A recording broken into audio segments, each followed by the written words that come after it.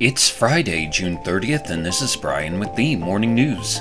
Give us 5 minutes and we'll give you the headlines you need to know to be in the know. Colleges across the country will be forced to stop considering race in admissions under Thursday's Supreme Court ruling, ending affirmative action policies that date back decades. Schools that have relied on race-conscious admissions policies to build diversity will have to rethink how they admit students. The impact of the decision will be felt most strongly at the nation's most selective colleges, which have been more likely to consider race as one of the many factors in admissions. But some less selective universities also consider race, and hundreds of colleges may need to adjust their admission systems in response to the decision.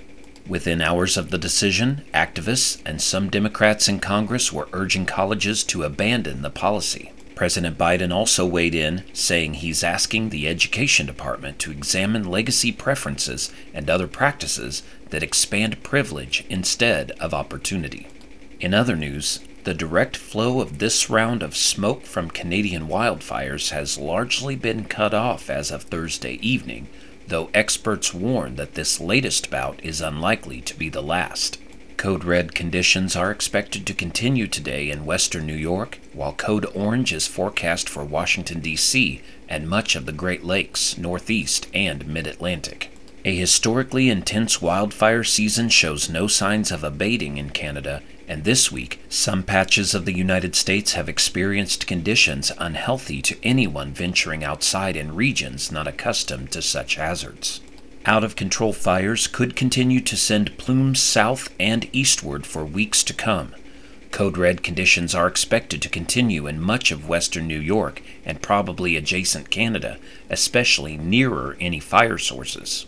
Around the world, protesters erected barricades, lit fires, and shot fireworks at police who responded with tear gas and water cannons in French streets overnight, as tensions grew over the deadly police shooting of a 17-year-old that has shocked the nation. More than 600 people were arrested and at least 200 police officers injured as the government struggled to restore order on a third night of unrest. Armored police vehicles rammed through the charred remains of cars that had been flipped and set ablaze in the northwestern Paris suburb of Nanterre, where a police officer shot the teen identified only by his first name, Nahel. On the other side of Paris, protesters lit a fire at the city hall of the suburbs of Clichy-sous-Bois and set a bus depot ablaze in Aubervilliers.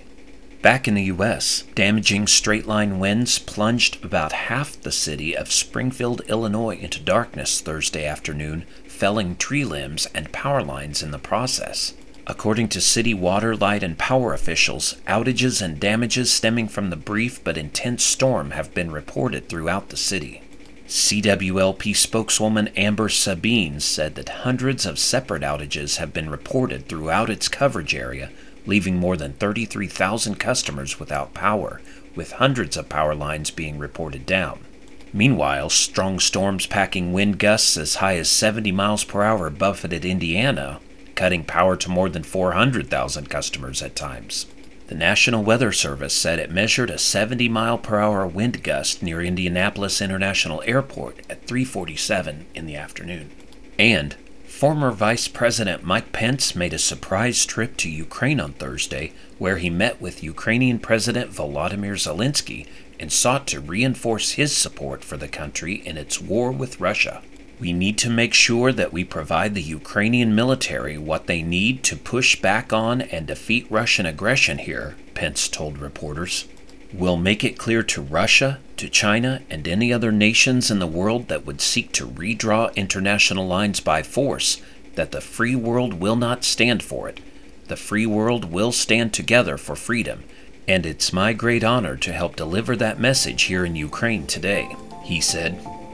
Mr. Pence's visit comes as he sought to distinguish himself from former President Donald Trump and other 2024 GOP presidential rivals by emphasizing his support for continued U.S. military aid to Ukraine amid the country's ongoing war with Russia. Now you know, and you're ready to go with the Morning News. Share this with a friend and subscribe to us wherever you listen to your favorite podcast. You can also sign up for our newsletter at themorningnews.com. Thank you for listening.